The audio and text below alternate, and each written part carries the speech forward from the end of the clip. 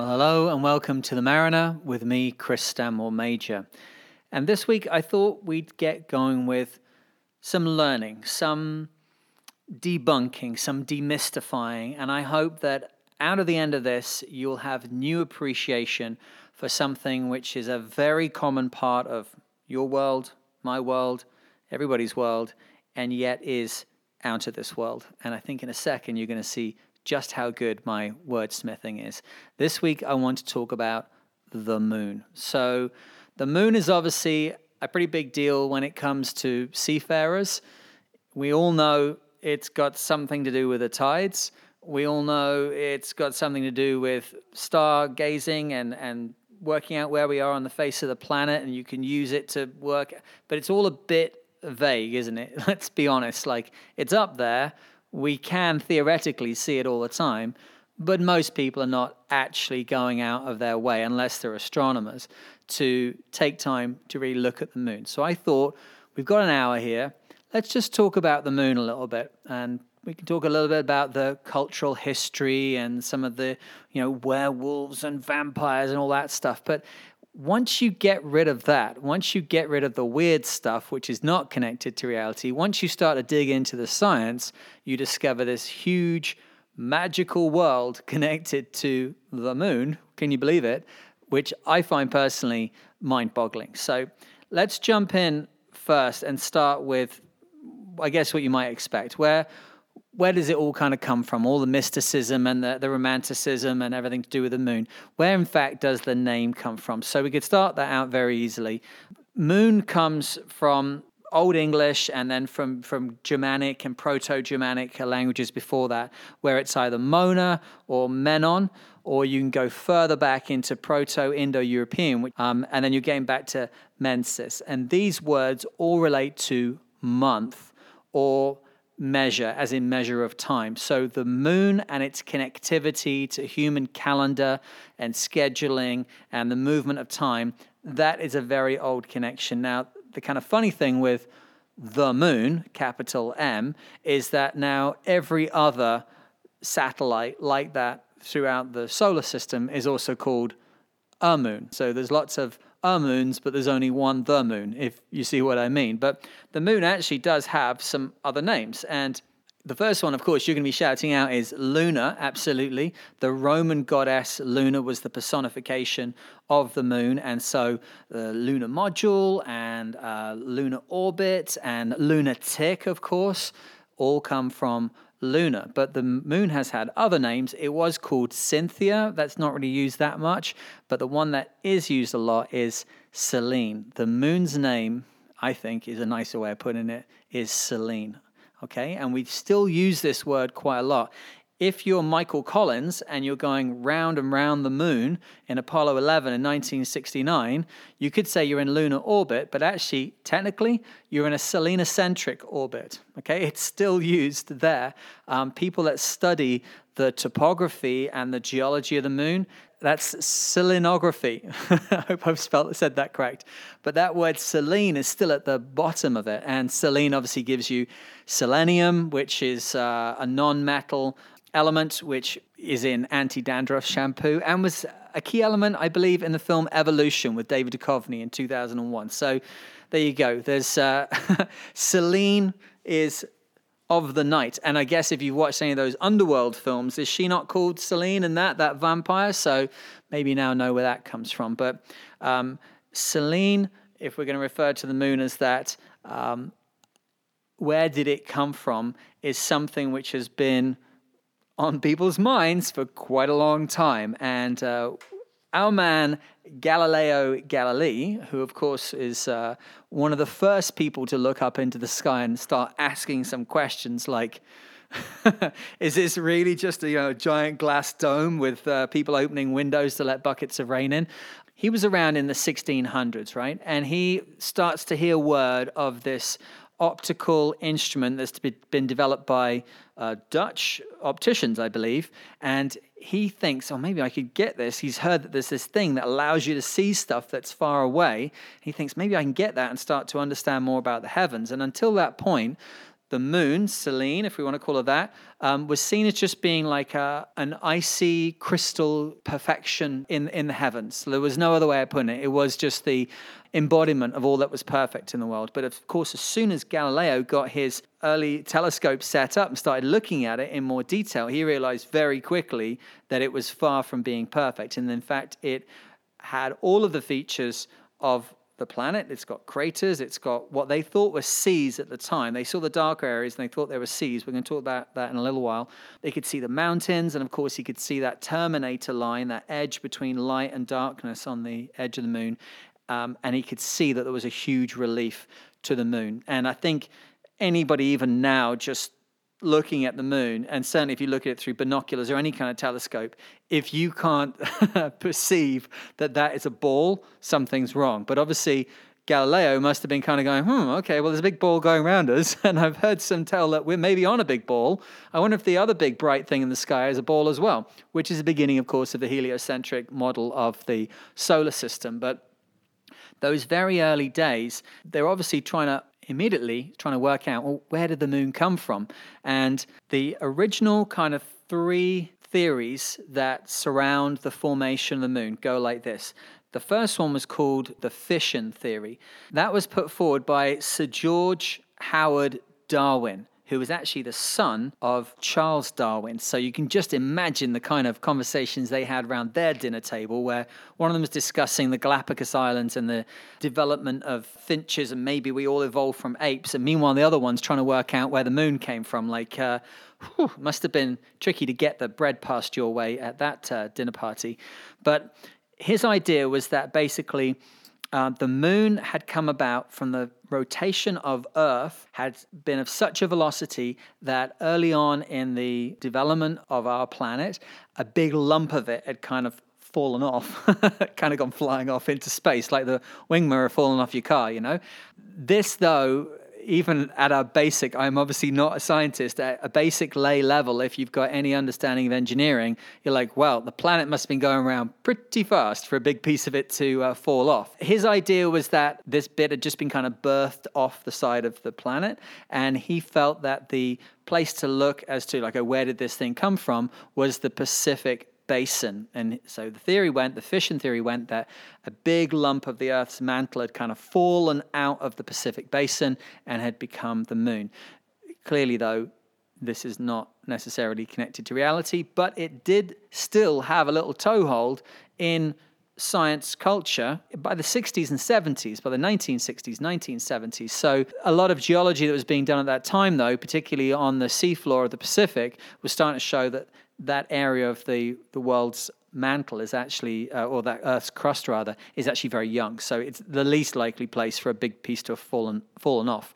The other theory was put about by a guy called Harold Urey, who was already a Nobel Prize winner. In the 1960s, he put out this idea of the capture theory, that basically a wandering, it's called a planetesimal, like a proto-planet. It's on its way to being something, but one of those kind of came past the Earth, i.e., the moon was just wandering around doing its own thing, and then it kind of came past the Earth and then got attracted in by gravity somehow, and then became part of, what we're doing. Again, if you have any kind of understanding of engineering, it's like, are you sure about that, Harold?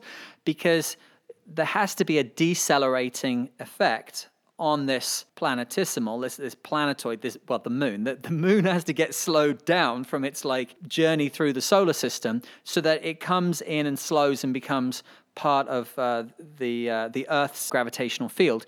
And that would require the atmosphere of the planet to be thousands and thousands and thousands of miles deep so that there was enough friction for the moon to come in and get stuck alongside the planet, slow down, and then kind of come into the orbit that we know it's in now. So that also, a bit kind of out there. The other one is this thing of proximal development, that basically another planetoid had developed nearby the Earth in the early solar system, and that it just kind of got attracted in. And this was actually put about by a guy called Thomas Jefferson Jackson C., who was he was famed for his attacks on Einstein's theories and for plagiarism. So, not good on any of those ones. Lots of bad decisions on your behalf. It's an interesting point is that the development of the moon, which you may think, well, like, we totally got that all worked out, it actually gets to 1984, where they're having a conference in Kona in Hawaii, and the founders of the conference, the conveners, of the conference, Bill Hartman, Roger Phillips, and Jeff Taylor, they challenged the other lunar scientists that were coming to the conference. And 18 months before, they said, go back to your Apollo data. That's the Apollo 11, the moon rock data, all that stuff. Go back to your Apollo data. Go back to your computer. Do whatever you have to, but make up your mind. Don't come to our conference unless you have something to say about the moon's birth. So that's pretty interesting. It's like, don't turn up here with all these kind of wishy-washy ideas.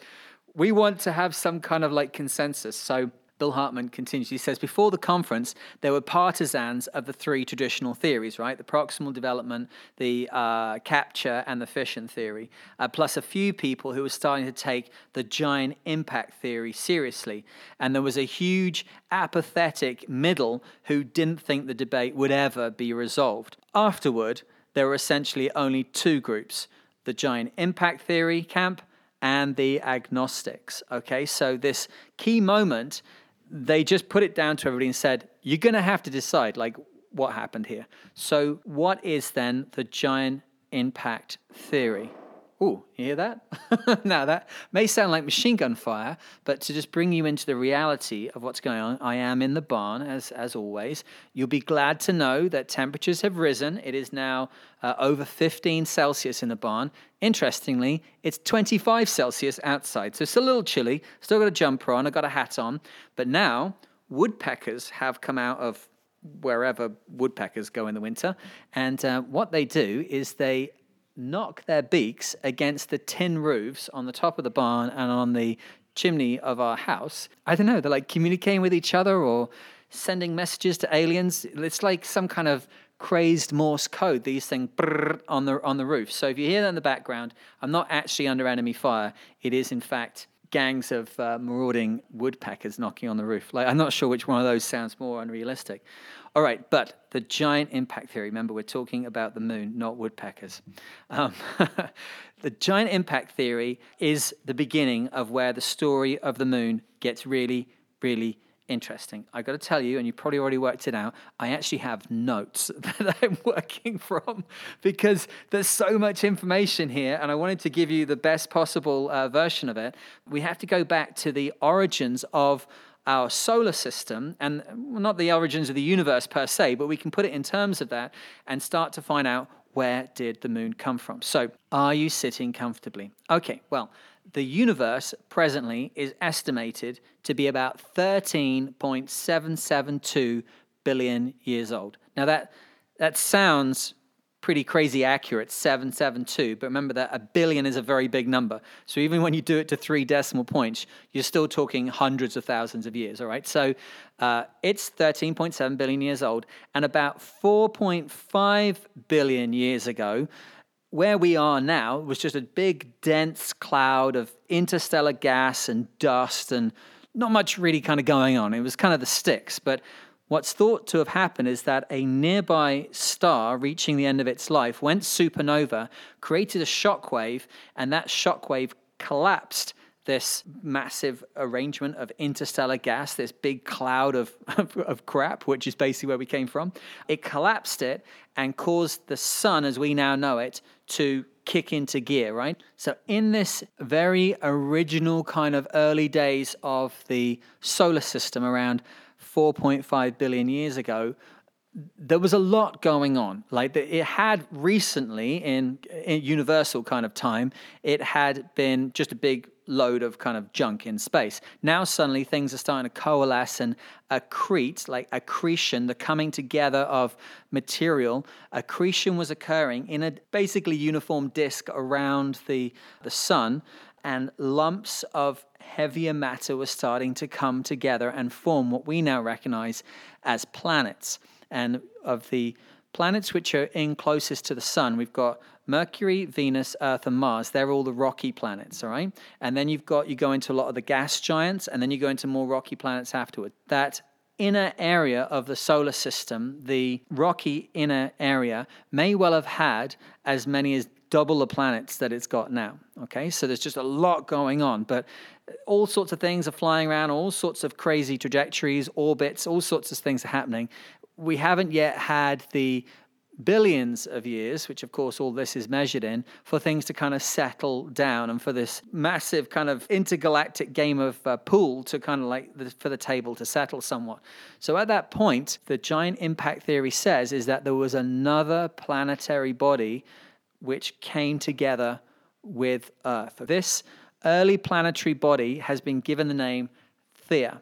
And Theia, if you're interested, is actually the mother of Selene. She is one of the Titans, and she gives birth to Selene in Greek mythology. And so Theia was the name given to this planetary body that hit proto-Earth about 4.5 billion years ago, right? So it's already getting interesting, right? This giant thing hits us. Now, how big was it? It was about the size of Mars. It's not like big, it's like super, super big. We're talking a level of impact which is beyond anything we can even put out a description for what it was like. We're dealing with a planet which at this point was just molten magma. It was just hot rocks, basically, and it got crashed into by another giant hot rock. The thing about this, which they're still trying to understand, is exactly how everything got going. We've got a couple of elements that we need to account for. Number one is that our planet is spinning. Number two is the fact that our planet is not spinning like vertically upright on an axis that's at perpendicular to the plane of the orbit as we go around the sun. We are tilted at 23.5 degrees, which gives us our seasons, which is, an awesome aspect of living on this planet. We also need to account for the fact that the moon is orbiting us and that it is locked in and we only ever kind of see one side of it. So there's lots of different elements that in this model, this theory, have to come to bear. But also, since we were on the moon and we got, 300 kilos of moon rocks back, and we're starting to look through these and starting to get some real solid information from them, we've started to actually look at the isotopes of tungsten which are in the moon rocks. And this chronometry of how old things are, we're able to look at the decay rate of tungsten on the moon rocks and compare it to the decay rate of isotopes of tungsten on the planet, and we realize that they are basically the same. So the model that comes out of the giant impact theory is not 100%, because how could you possibly know? But it's trying on as many counts as possible to cover all the different elements. That's what I'm going to talk about a little bit now. So when Theia hits the planet, what seems to have happened is that most of Theia went into the center of our planet, our protoplanet at that point. The solid iron core which planets have, with the heavier elements come closer to the center of the planetoid. The lighter elements are out near the crust. When they crash together, most of it went into the Earth, leaving some soft iron to become the core of the moon. And at this point, there would have been just a giant junkyard of crap flying around the Earth. Like, this would have been a disaster time. But it seems from what the models show that in as little as 100 years, now, 4.5 billion years ago, 1 century is not very much, but very, very quickly, what was out there, which was going around as close as 18,000 miles away, which is, nothing, it started to all kind of come together and coalesce into the beginnings of what is the moon. And the key element is there was so much material, and it was all being collected up on a very particular path because it was all going around our planet, that it got to a point where under its own gravitational forces, it started to self-round. And there are not many things in the solar system that do that. There are a couple of other things flying around our solar system which in the 1800s were considered planets. If you were looking at a planetary table, if you were learning about the solar system in the 1800s, you would have had Mercury, and then Venus, and then Earth, and then Mars. But before you got to Jupiter, which we consider the next one out, you would have had Ceres, Vesta, Pallas, and Juno. For 50 years, they were considered other planets. Now, after a while, we started to kind of like define what a planet is, its size and its orbit, and a number of things which these days have meant that actually Pluto's not considered a planet. But of those elements, which very soon became subplanetary and not recognized anymore as being planets of the solar system, but of those, Ceres is actually of a size where it also has become gravitationally rounded. So it's not just that we're kind of like guessing about how things kind of came together around us and how the moon might have come about. We can look out into space. We have sent space probes out to Ceres and out to Vesta to take pictures of them. You can look online and find pictures of Ceres, and you can see that it's a self-rounded planetoid. So this is what happened to our moon. But as I said, at the time, it was rushing around very much closer to us than it is now. So in those early days of it, the moon, which it's pretty big, I don't know if you have noticed, but it's pretty big. It's 81 million billion tons. Okay, so I did not stutter. It's 81 million billion tons. And that makes it the fifth largest satellite in the solar system, but it is also disproportionately large compared to the Earth. There are other satellites in the solar system which are the same size or bigger than the moon, but none of them are going around planets which are as small comparatively as the Earth is to the moon. So it is quite a special kind of relationship we have with this thing. But at that very early time, the moon would have only been about 18,000 miles away. And at 18,000 miles, it's considerably closer than it is now, like 15 times closer than it is now. At the moment, the moon averages about 238,000 miles away. It does come closer, it does go further away, we'll be discussing that, but the moon at this point was just 18,000 miles away. So what effect was that having to us? We've got to remember that we're discussing here my God, I'm getting emotional about this. 4.5 billion years ago, not million, billion years ago, 1,000 million is a billion. 4.5 billion years ago, the moon was rushing around and our planet was rotating a lot faster than it was now. So in trying to reconcile all the different elements of this theory and of this model, what people are thinking is that when Thea hit us, she hit us with like a glancing blow, and that may well have started the angular momentum, the rotation of the planet, and it may well have at that point knocked us onto this 23.5 degree axis away from the vertical, which now gives us our season. But that speed of rotation would have meant that it would have been like, hold on tight, boys, on the planet, because we would have had a rotational speed which was equal to a full day of rotation now occurring in just 6 hours. We would have been going around 4 times faster. We have an angular momentum of 4,000 miles an hour, okay? So at the moment, as you listen to this, you must always be amazed by the world that we live on. Your angular momentum is 1,000 miles an hour as we stand and speak to each other. But at this point, early on, whether it was Thea that got us spinning or whether we were spinning already, we were going around at a hell of a rate of knots. Now, the moon is very, very close to that point. It's having a very large effect on us. So let's try and imagine what would have been happening on our planet at this point. That the planet's cooling. Over the next 500 million years, the planet's starting to cool. You're starting to get a lot of water, obviously, is sloshing around on this planet. And we all know that the moon has an effect on the tides. What effect do you think the moon was having on the tides when it was 15 times closer than it is now? Well, the answer is tides would have been about 1,000 times higher than they are now, all right? The moon was so... Can you imagine what it would look like when it was 15 times closer than it is now, and you're on a planet? Well, obviously, there was nobody there. It's not like they were watching this. It wasn't National Geographic out filming this.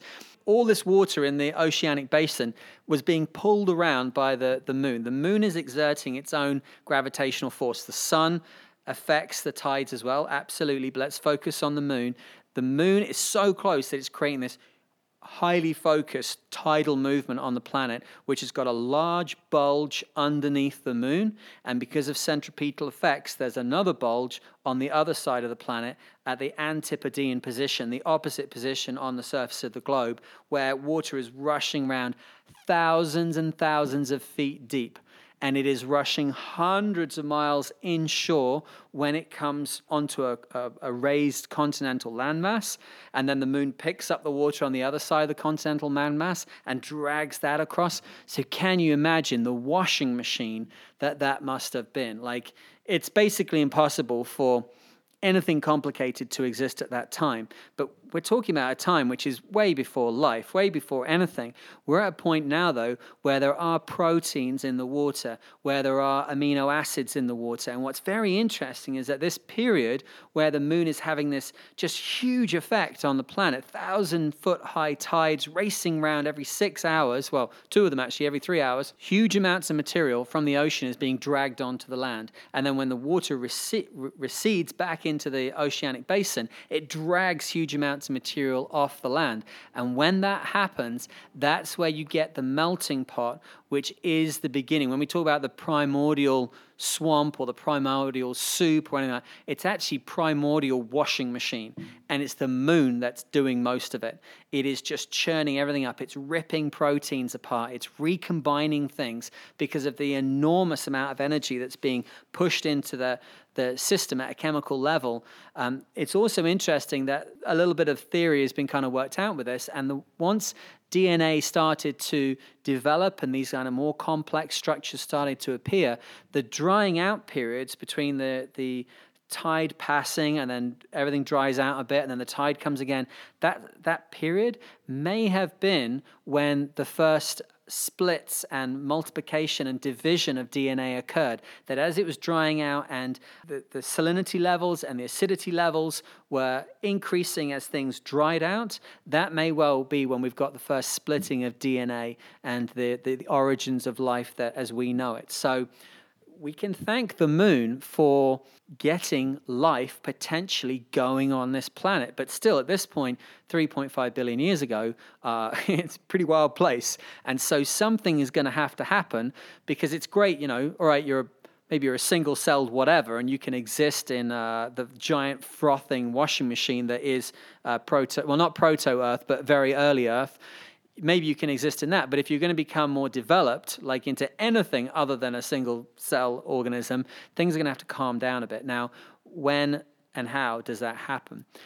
The moon at this point is still in its infancy, just as the Earth is in infancy. And what we can discuss a little bit now is like the way that the moon looks is very interesting. We have these things like the Sea of Tranquility on the moon. We have these dark and light patches on the moon. Now, what are they and where do they come from, and why are we calling these things seas? When people were originally looking at the moon and they saw the dark areas, they thought they were seas. They thought they were mares, seas, like from le mer, okay, like the ocean.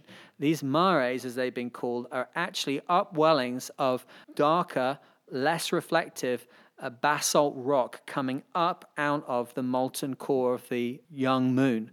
Okay, so they would be basically the surface of the moon was a giant molten ocean. And one of the figures that I looked at said that at the initial stage, you could have been dealing with a molten ocean that was over 100 kilometers deep. As that shell started to kind of solidify and harden, it would still be being racked and messed up by massive asteroidal impacts and the gravitational effect of the planet, and that would be cracking and moving that crust, and that's where these heavier elements, these metallic elements, would be coming up and oozing out onto the surface and then hardening off in the cold and the vacuum of space to give us these darker areas. The specific minerals that a lot of the moon is made from are actually quite reflective, which is why we have this incredible effect of, the moon lighting up and bouncing the light of the sun back to us and giving us the wonderful lighting arrangements, which is the full moon. But the darker areas is where you've got minerals which are not as reflective. And, we all know about people that are like moon conspiracy theorists and all this kind of stuff, and they're looking at like the angle of lighting under the lunar module, and that couldn't have been done because you would need studio lights. No. The surface of the moon, those compounds that are on the surface of the moon, they are naturally quite reflective. If the moon was made from all basaltic rock, like we see in the mares, like in the Sea of Tranquility, those darker areas that give the man in the moon his face, the moon wouldn't be very reflective at all, and it'd be a lot less interesting to look at. The moon itself then obviously is not 18,000 miles away now. So how did it get further away, and how did our planet calm down to the point where more complex life can start to occur? Well, all of this is connected to the fact that we have only one side of the moon to look at. When Theia impacted to proto-Earth, it's likely that the way that things started to accrete afterwards in this disk, this junkyard of rock that was circulating the planet, the way that it started to form up, it's not entirely balanced. We do know that the crust on the backside of the moon is about 50 kilometers thicker than it is on our side. And we know that the center of mass of the moon is closer to us.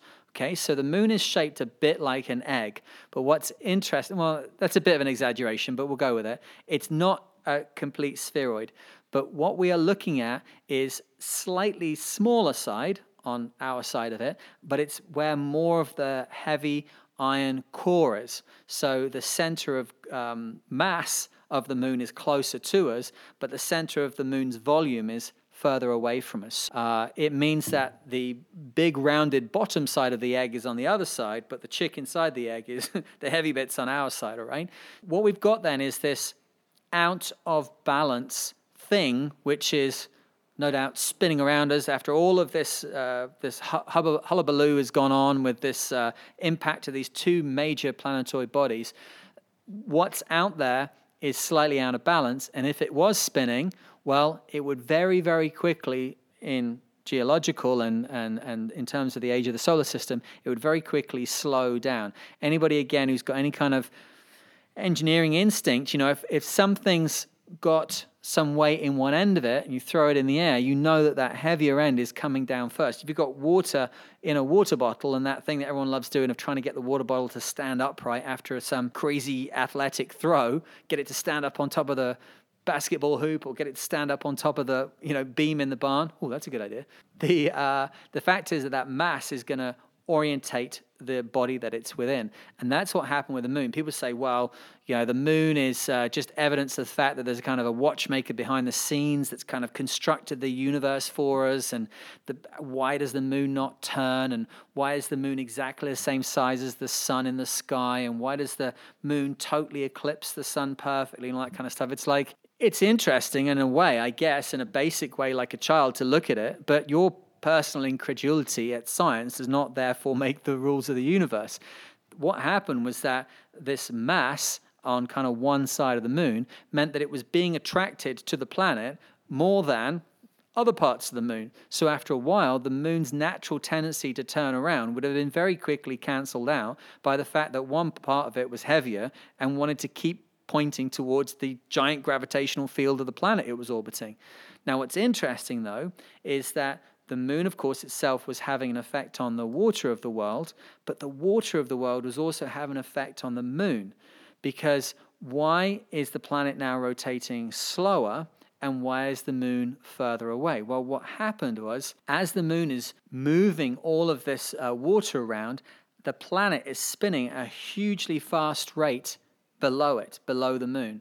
And that means that the bulge of water that the moon's creating is actually ahead of the moon. It's being whipped around by a crazy magnified Coriolis effect, so that the giant bulge of water, two giant bulges, in fact, of water that the moon's creating are themselves starting to create a friction which is starting to affect the planet, the Earth, okay? So the moon is creating these big bulges of water.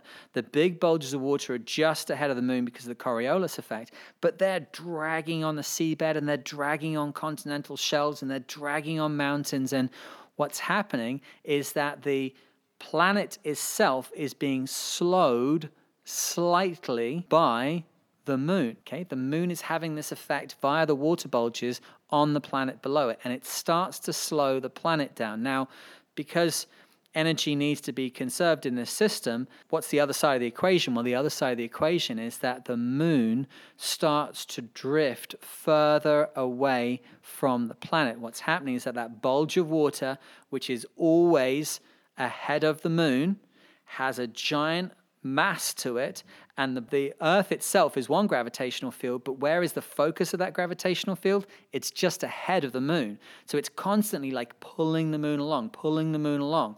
So whilst the moon's water bulges are slowing the planet, those water bulges are ahead of the moon and they're accelerating the moon. So the moon, because it's in acceleration, starts to move further and further away from the Earth. Just like an Olympic hammer thrower spins round and round and round, and at the point of release, that hammer zooms away, accelerates away from the hammer thrower because there is nothing anymore holding it going in a circle. And for the moon, suddenly the planet's slowing down a bit, but these bulges which have been ahead of it have accelerated the moon up, and so we start to move towards the situation we're in now, where we have a moon which is sitting much further away from us, and the planet, thank God, is going around a lot slower. Now, in that slowed down environment where suddenly you're not dealing, can you imagine what the effect would have been on the weather at that time? With the planet's rotating 4 times the speed it's going at now, you basically have hurricane strength winds all the time, massive tectonic action from the proximity of the moon, and tides that are 1,000 foot high that wash hundreds of miles inland. But we have billions of years to go at here, and so over the next billion years, the planet starts to slow down and the moon starts to move further away, and its effect on the tide starts to lessen. And so we are left in a situation where we have a tilted axis at 23.5 degrees, which gives us our summer, autumn, winter seasonal shift. If the planet was just permanently on a vertical upright axis, then what would happen is that all parts of the world would get 12 hours of light and 12 hours of dark, and the polar regions would be permanently under hundreds of miles of ice, and the equators would be absolutely arid, completely impossible to deal with desert. But because the planet's on this tilted axis, we get this seasonality, okay? The moon is starting to move further away. The planet's starting to slow down. The tides are not as high. The wind and the weather and the general ecology is starting to calm down. And after this period of like washing machine, a primordial situation, these developing elements of life have a more calm environment to become more complex organisms, which is the beginning, of course, of us and life and all the rest of it that's going on here, right? Okay, so all good so far, but there's a couple of key elements that we can see on the moon's surface, which we haven't really covered yet. And one of them is, where did all those craters come from? So over 80% of the surface of the moon is totally ravaged by meteorites coming in. And these craters which are left range from like half a mile across to 500 miles across. There's a giant amount of activity been going on there. About 4 billion years ago, so, 500 million years into this story of the moon. The moon's a bit further away, but then we have a period which they refer to as the lunar cataclysm. And this is where what they think happened, there's lots of thinks in this, but every time I say think, it comes from a piece of theory and a piece of research and a piece of understanding which exists elsewhere, which is then they're trying to piece this thing together. Remember, 1984, they decide, okay, where the moon come from? So we're still in the infancy of this. But there was an alignment between Saturn and Jupiter, which changed their orbits. Suddenly, the kind of status quo which had built up changed, and suddenly asteroids which had been in quite a stable kind of pattern were flung back in towards the inner solar system. And when that happened, the Earth, obviously as one of the larger constituents of the inner solar system, was a major shooting gallery for these things. So the planet itself, our planet, has gone through so much change that there's very little information to be recovered of, what was going on the surface of our planet 4 billion years ago. But by looking at the moon, we actually get an idea, because once this cataclysm had died down, there's nothing else going on the moon. There's no tectonic action, there's no weathering, there's no anything else. So we can look and see in a snapshot something that happened like very, very early on in the origin and history of our planet. And this raining fire of asteroids coming in, of course, if the moon had been on its own, it probably would have dodged a lot of it, because it's quite a small target. But with the gravitational field of the Earth there to attract these things in, it got pummeled. But it has been our companion because look at the amount of hits it's got. There's over 300,000 crater sites on the moon, and that means that it's acted as a blocker for us, knocking out a lot of these things that were coming in. So thanks to Selene for that. The moon now starts to drift away from the planet. As the planet slows down, that change in angular momentum, it has to be worked out across the equation. And what happens is that the moon starts to move further off away from the planet. And if you're interested, the moon is still drifting away from us. On 1969 to 1972, we were doing the Apollo missions, and they left an 18-inch reflective plate up there, which is still regularly, I think on a daily basis, regularly hit with a laser from the UK. Is it from the UK? Or from the Earth, anyway. Maybe it's in America, actually. But they regularly bombard it with a laser to calculate the distance to the moon. And what they have found is that the moon is getting about 1.5 inches, about 3.8 centimeters further away every year. And it's still having an appreciable effect. It's slowing the rotation of the planet by about 2.3 milliseconds every century. So the moon is further away now from the Earth, but it is still slowing the planet down. Those tides, when you see the waves coming in and you see the tide coming in, remember that it's having a friction effect. The ocean is clawing at the Earth, trying to slow it down, despite the fact, obviously, it's so massive. But the moon continues to get further away, and the planet continues to slow down. Now, this will have a number of interesting effects. Number one is that the response to the discussion that we are living on like a planned planet, the relative size of the sun and the moon at the moment is basically a fluke that will only exist for a certain period of time. And we're living in it, and we should give thanks for that when there is a fantastic eclipse and you get that little annular eclipse thing where it's just a bright ring of light, and then you get the engagement ring moment where a little diamond of light nips its way around the side of the moon. That's only happening now, and it's not happening later on. Like, if humans stay around for the next 500 million years, like, go humans, they may well not see that. We are living in a really cool time for this sort of stuff, but the moon is getting further away, and in the end, that won't work. So to look at that and say, oh my God, it's planned, you're looking at a coincidence and calling it planned out.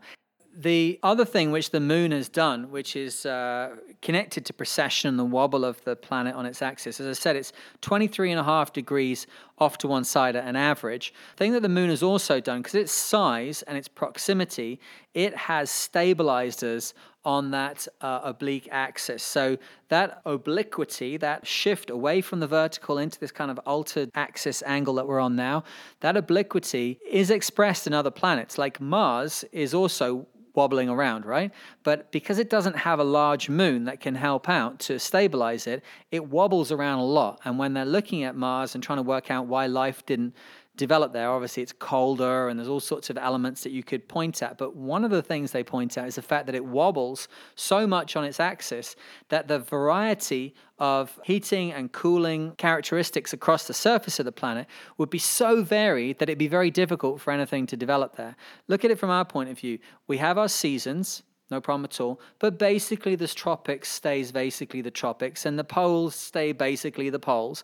But if you had what's called an unstable obliquity, and the planet's just rocking and rolling anyway, it's spinning around, but it's rocking and rolling anywhere, like a gyroscope when it gets towards the end of the kind of its go, and it's starting to look like almost fall over, it would mean that the tropics could be plunged into the polar regions could be swung up to the latitude of the Sahara Desert. Like, it would be all over the place, and there'd be no way again that life could develop, because how can it ever get adapted to where it's at? Like, it would just always be staying in the very simple form that could survive those kind of changes of temperature and the instability that kind of unstable axis would cause. So the moon may well have got our planet spinning. It may well have put us on this axis that gives us our seasons. It may well have created the churning primordial swamp of very early DNA and even maybe caused the original kind of splitting of DNA, and then kind of stayed with us as a partner and stabilized the axis of the planet, and then moved off and allowed things to calm down to get us to where we're at now. And that, when you start looking at the moon, you start thinking about this stuff, you're like, whoa, the moon is cool. Yeah, and the moon is cool. It's really, really cool. A couple of facts here about the moon. I mentioned this earlier on, that how big it is, but to say again, it's 81 million billion tons, and it's about 1% of the mass of the planet, and it's about 2% of the volume of the planet. And at night, the temperature will go down to about minus 230 Celsius, that's 380 Fahrenheit, and in the daytime it go up to about 120 Celsius, 250 Fahrenheit. So it is a very difficult environment to be in. It has mountains. It has mountains which go up to about 16,000 feet. That's 4,800 meters, which I found out is basically the height of Mont Blanc, which is the highest mountain in Europe. So there's a vast array of kind of features. That's what Galileo Galilei was looking at first and going, oh, hang on, this is not just some perfect celestial crystal. This is like a whole other world, right? There are about 135 other moons in our solar system, and Saturn has 46 of them, but none of them have this size ratio, which has been so important, as you now realize, to getting Earth going with life and all the rest of it. There are, if you're interested as well, did you know we actually have 10 satellites going around our planet? If you look at stable orbits, that things that have been up there for a long time, I found out that there are 10 things orbiting the planet, all right? So can you name them? I know the moon, and then you can't say like the space station and stuff like that. It's too low down. There are 5 asteroids. There are 5 asteroids which have been caught temporarily in orbit, and their orbits are not degrading fast enough that it will be, within lifetimes. So they are satellites, although in the solar system's lifetime, they're temporary. But then 4 of them are probably parts of the Saturn V rocket. That's what it says here. That we have 10 things. One's the moon, 5 are asteroids caught temporarily, and 4 things orbiting our planet are Saturn V rockets, or parts of them, which are not in degrading orbits and are just going round and round and round. So kind of interesting. The other thing which is interesting is that how much of the moon you can see, it's not 50%. I think that's one thing also we get an idea of we can only see one half the moon. It's tidally locked into us, so we only ever see one side of it. That dense core is closer to us, so it's become kind of stuck on this side. And there are lots of other moons in the solar system that do this also. So it's not like we're kind of guessing at this stuff. We see it happening elsewhere. But there's something called libration, which is where you get different kind of look-sees at the moon, which means you can actually end up across a year seeing 59% of the moon. And libration happens diurnally. When you get up in the morning and you're on the planet, the sun's just come up and the moon is ahead of you and you look at it, then you're getting one kind of angle of view of it. And then as our planet rotates underneath the much slower rotating moon, if you get another glimpse of the moon towards the evening, before it sets, you actually kind of seen a little bit more of the other side of it. And that kind of libration, that diurnal libration, lets us see a bit more of the moon. There's another one, and that's the one that's often accredited to Galileo came up with this, and that's the latitudinal libration. And that's the fact that the moon's orbit does not go round exactly around the equator of the Earth. Things aren't lined up that perfectly. It's actually out by about 6.7 degrees, which means that it has a kind of slightly changing angle, which you can see over even a month. And that's what Galileo started to realize, is that the moon itself is not perfectly lined up with our equator. So we get to see a little bit more kind of the top of it and a little bit more at the bottom of it as it goes round as in a month, plus being able to see slightly more of the left and the right of it, if you see where I'm going with this, on a diurnal basis. The last one of these is longitudinal libration, which is the fact that the moon's orbit is actually elliptical. It doesn't go round as in a perfect circle. So the angle that we see it at, basically as it gets to the narrow end of its orbital egg, we see it at a slightly different angle where it's getting ahead of us or getting behind us.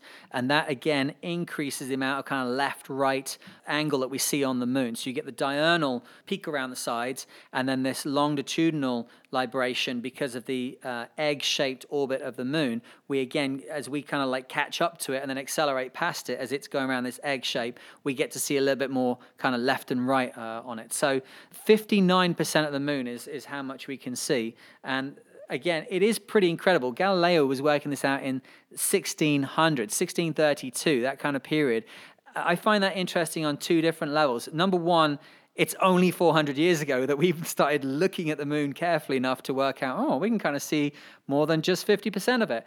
But also, isn't it incredible that it was 400 years ago that people were looking at this thing and going, oh, wow, look, the moon. So I'm always constantly amazed at like how long it took us to work stuff out. And yet, in terms of the accepted history of humans as it is now being taught to children, without getting into anything too controversial, 400 years ago, we were working this stuff out, and that is pretty awesome. You can imagine that Galileo was, clearly he had some ideas which probably weren't that popular at the time. They had some other ideas, of course. So this thing then of the moon going around us on this elliptic orbit is one of the last kind of facts I want to throw out about this, which is the fact that the moon is further away from us and closer to us on quite a regular basis. It has an apogee and a perigee. The apogee of the moon is when it is furthest away from us, and that's when it's going to be about 253,000 miles away.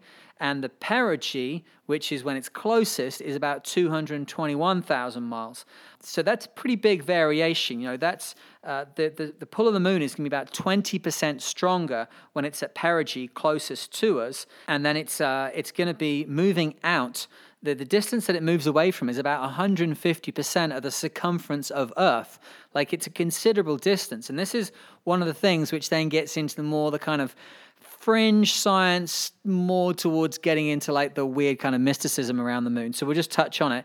This thing of lunatic, that the fact that people kind of go mad around the time of the full moon, is there any basis to that? Well, I did a bit of digging around, and the most up-to-date research on this says that no, absolutely not. There's no connection whatsoever between the moon and levels of violence, what have you. However, in 1976, the American Journal of Psychology studied 35,000 crimes and noted that there was a spike in criminal activity around the full moon.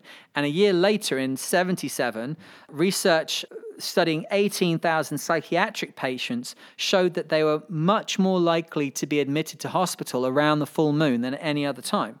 So that's kind of interesting. And then, again, more kind of anecdotal evidence coming from police officers, firefighters, medics, people that run shelters for the homeless. They all, even in the modern day, say there is a lot more business for them, if you want to put it like that, around the full moon. So is there a way that the moon's still affecting us? Like, is its gravitational effect felt by us? Well, we are very small as individuals, and the fluid inside our bodies is very, very small. So we are only going to feel a tiny percentage of the potential gravitational pull of the moon. The moon's gravitational pull moves the oceans.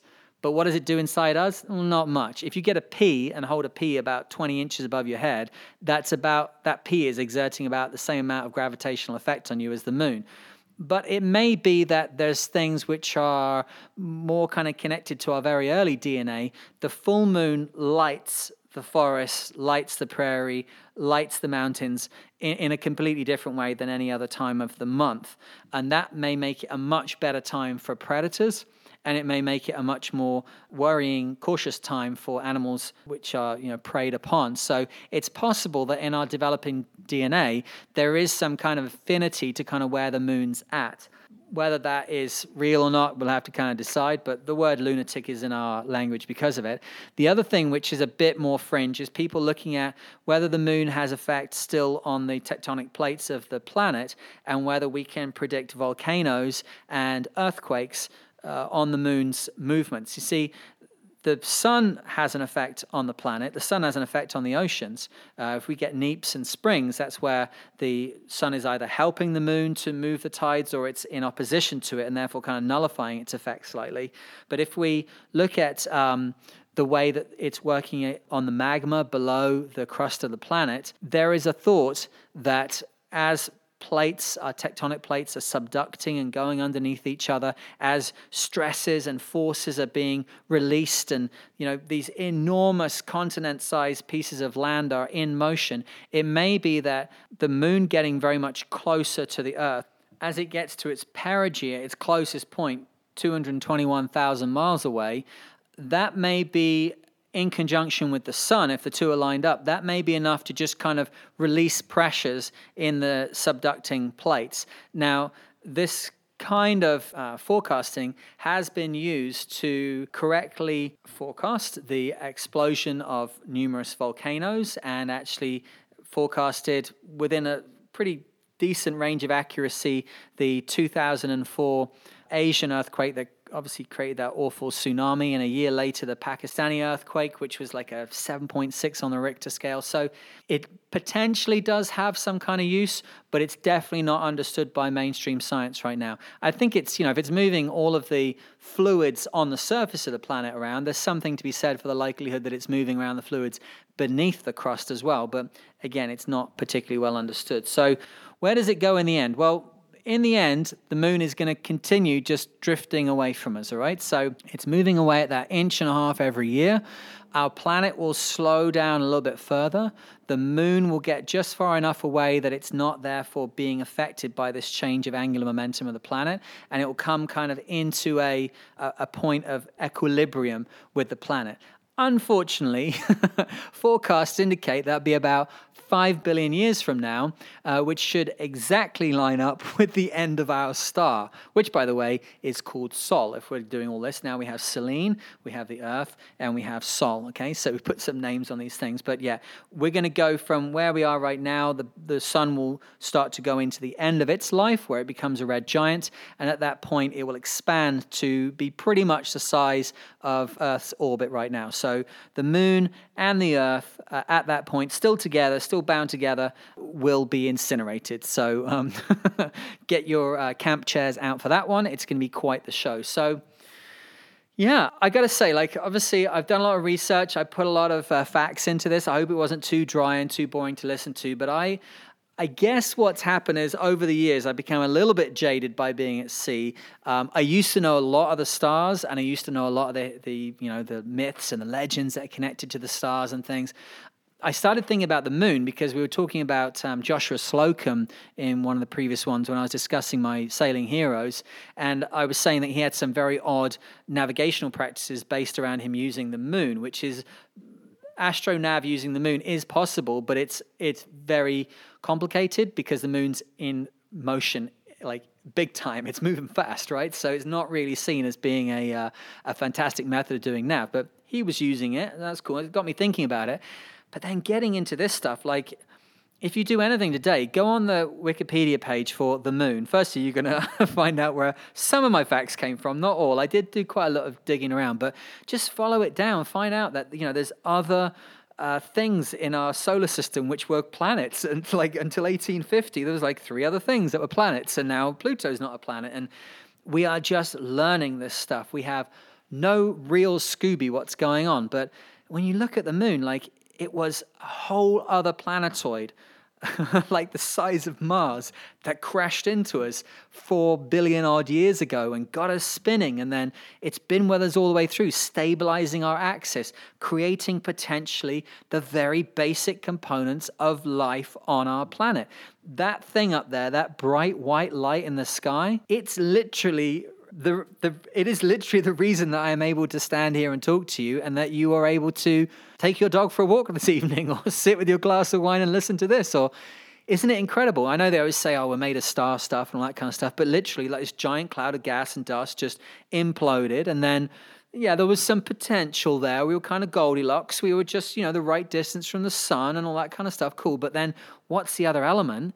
It's that thing that's up there. It's got real history to it. So I found it very, very interesting. So we could do a podcast looking at the moon landing hoax theory. That would be an interesting one. I'm not sure if you're into that or if you know about that.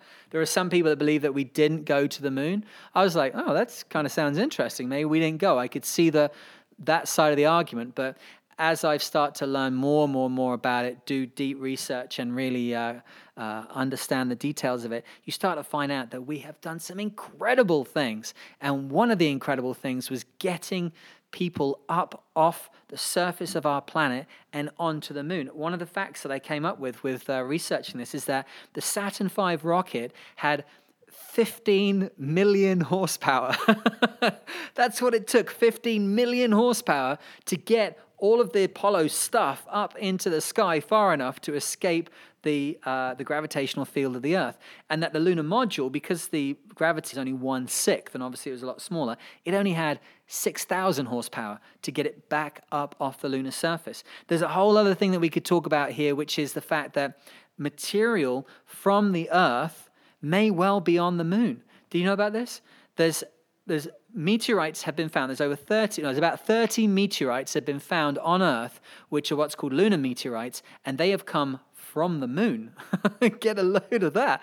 So basically, giant asteroids come in, impact the moon, but because of the low gravity on the moon, these explosions, which would have been easily visible from the Earth, have thrown debris up into the atmosphere, very thin atmosphere of the moon, but it's got such a velocity on it that it's actually crossed the gulf between the moon. Now, this may be when the moon was a little bit closer to the Earth, but it's crossed whatever that gulf is between the moon and the Earth, and then the Earth's gravitational field has kind of sucked it in, but it's survived coming in through our atmosphere, and we have pieces of lunar meteorites which come from the moon. And the theory is that during some of these big bombardments, actually as big meteorites came in and struck the planet, struck Earth, they would have actually ripped holes in the atmosphere. So then when that impact occurred, there was very, very little air above the impact site, and there could well be debris which has been thrown out into space by these enormous, like the one that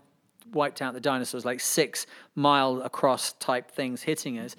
And that may well be that in the future, when we do go back to the moon, which is, of course, something exciting that's happening at the moment, we're going back to the moon, it seems. If we can find Earth meteorites on the surface of the moon, which they estimate there could be 1,000 pounds of Earth rock in every square mile of the moon. We've been exchanging like a crazy not intergalactic, but solar system level snowball fight between the Earth and the moon. There may well be rocks on the moon, which not only allow us to see the geology of the early Earth, but it is possible, it is desired, it is hoped for that if there were fossils possibly in any of those rocks, we may actually get to see yet more about the origins of life. So as you look up at the moon in the next couple of days, wherever it's at, spare a thought for our little partner up there, Celine, who has done so much for us and is much more than some little thing to be hung up at Halloween or werewolves or, lovers beneath the moon, all that kind of stuff. Don't worry about that. That's just kind of made up stuff that we put on it. The science of it, the history of it, like what it's been for us is completely incredible, and we are still at the beginnings of understanding what that is. It's literally 1984. They were like, okay, you got to make your minds up. We got to seem like we're a real science. How did this thing come around? It's giant. Everyone's looking at it. They know we don't know where it came from. So yeah, I guess the thing that leaves open to is if you've got your own theories about where the moon came from, throw them in there. Okay, parting, I'll leave you with this because we don't want to have it where it's all just science and it's all screwed down to the deck. Universe may be a little older than, 13 point blah, blah, blah, 222,777 billion years old. Lunar 3, October 1959, rounded the moon and returned with the first photographs of the back of the moon, okay, which was pretty incredible. It looks like a bad fax from the 1990s if you've ever seen it, but it was our first time doing this. And when people have these controversies about, how do we get to the moon, there was a lot of groundwork being done on either side of the Iron Curtain, which led to the reality of us going to the moon. But the other thing that the Russians did is that and the Americans did as well, is that to get closer images of the moon, they just drove these satellites into the moon, taking pictures all the way in, and those pictures were relayed to Earth before the thing was obviously destroyed on the surface, and they then were able to see for the first time kind of up close to the moon before we landed and sent proper pictures back. What's interesting, and that's our little conspiracy to end this on, is that there was research being done at the time where they were basically like listening to the moon, okay? Because you can aim a giant laser at it and you can sense the vibrations on the moon. And we have a lot of research now which shows that when the moon is impacted by meteorites, asteroids, or our own satellites that we crash into it, it rings like a bell. And that's not me putting words in there. That's the words that are put in there by the scientists. Like you've got things where when the lunar module crashed back down into the moon after the first Apollo missions, the moon rang for like an hour afterwards. And there's a lot of interest about the mass of the moon and the volume of the moon and the fact that it rang like a bell afterwards, because it shouldn't really have that kind of property. It should be that it's dense enough that it will, it'll make a noise and it'll transmit sound, of course, but the fact that it rang so much for so long and it is so big with such a low density, there is a lot of interesting notes to be found out there as to what is the internal structure of the moon. Now, I'm not saying it's made of cheese, and I'm not saying it's hollow, but it may well be that it has large cavities inside it, which are a side effect of that accretion process that formed it, which means that it has the potential to have some secrets that we can find out about. The initial theory, the giant impact theory, basically says that there would be no water on the moon whatsoever because of that initial very, very strong process of them coming together, very, very violent process. All water would have been burnt off. But recent evidence shows that there may well be water beneath the surface of the moon. And if that's so, we still have a lot of very exciting mysteries to dig up and understand yet about the moon. It is a long way from done. Now, I see that the American government has now said that they will go back to the moon by 2024. This has happened sequentially over a number of decades. Let's not get too excited until they're literally setting off. There have been all sorts of chit-chat about it before. There's been all sorts of chit-chat since 72, since the last time we actually sent men to the moon. So let's not believe them too much, but there is a lot more going on now. We see SpaceX at what they're doing, the SLS. There's definitely like a kind of a gearing up thing, and I can only believe that with COVID-19 swooping in now, there has to be a bit of a feeling of like, well, it might be better if some humans are not on the planet in case X, Y, or Z happens. So yeah, we'll see how that goes. But yep, that brings me towards the end of this. I hope that it hasn't been too dry and too boring. It is worth looking up at the moon, though. I'm going to dig out my telescope tonight. I'm going to have a look at that Terminator line and start to see some of these things. And for once, look up at this incredible sentinel that is in the sky above us and appreciate what it's done for us. So, any comments, any thoughts, any questions, any directions you want this to go? I think you're getting the idea that we're connecting this to sailing because that sailors use the moon to navigate, because you can see more easily on the foredeck when the thing that started life on our planet is out and looking down on you. There you go. That's a connection to sailing. But if it's in our sphere, why not learn about it? Why not get a little bit of magic from it? Okay, so wherever you are and whatever you're doing, I hope that you are safe and sound and continuing to look after yourself and those around you. I'll speak to you in the next one. Cheers.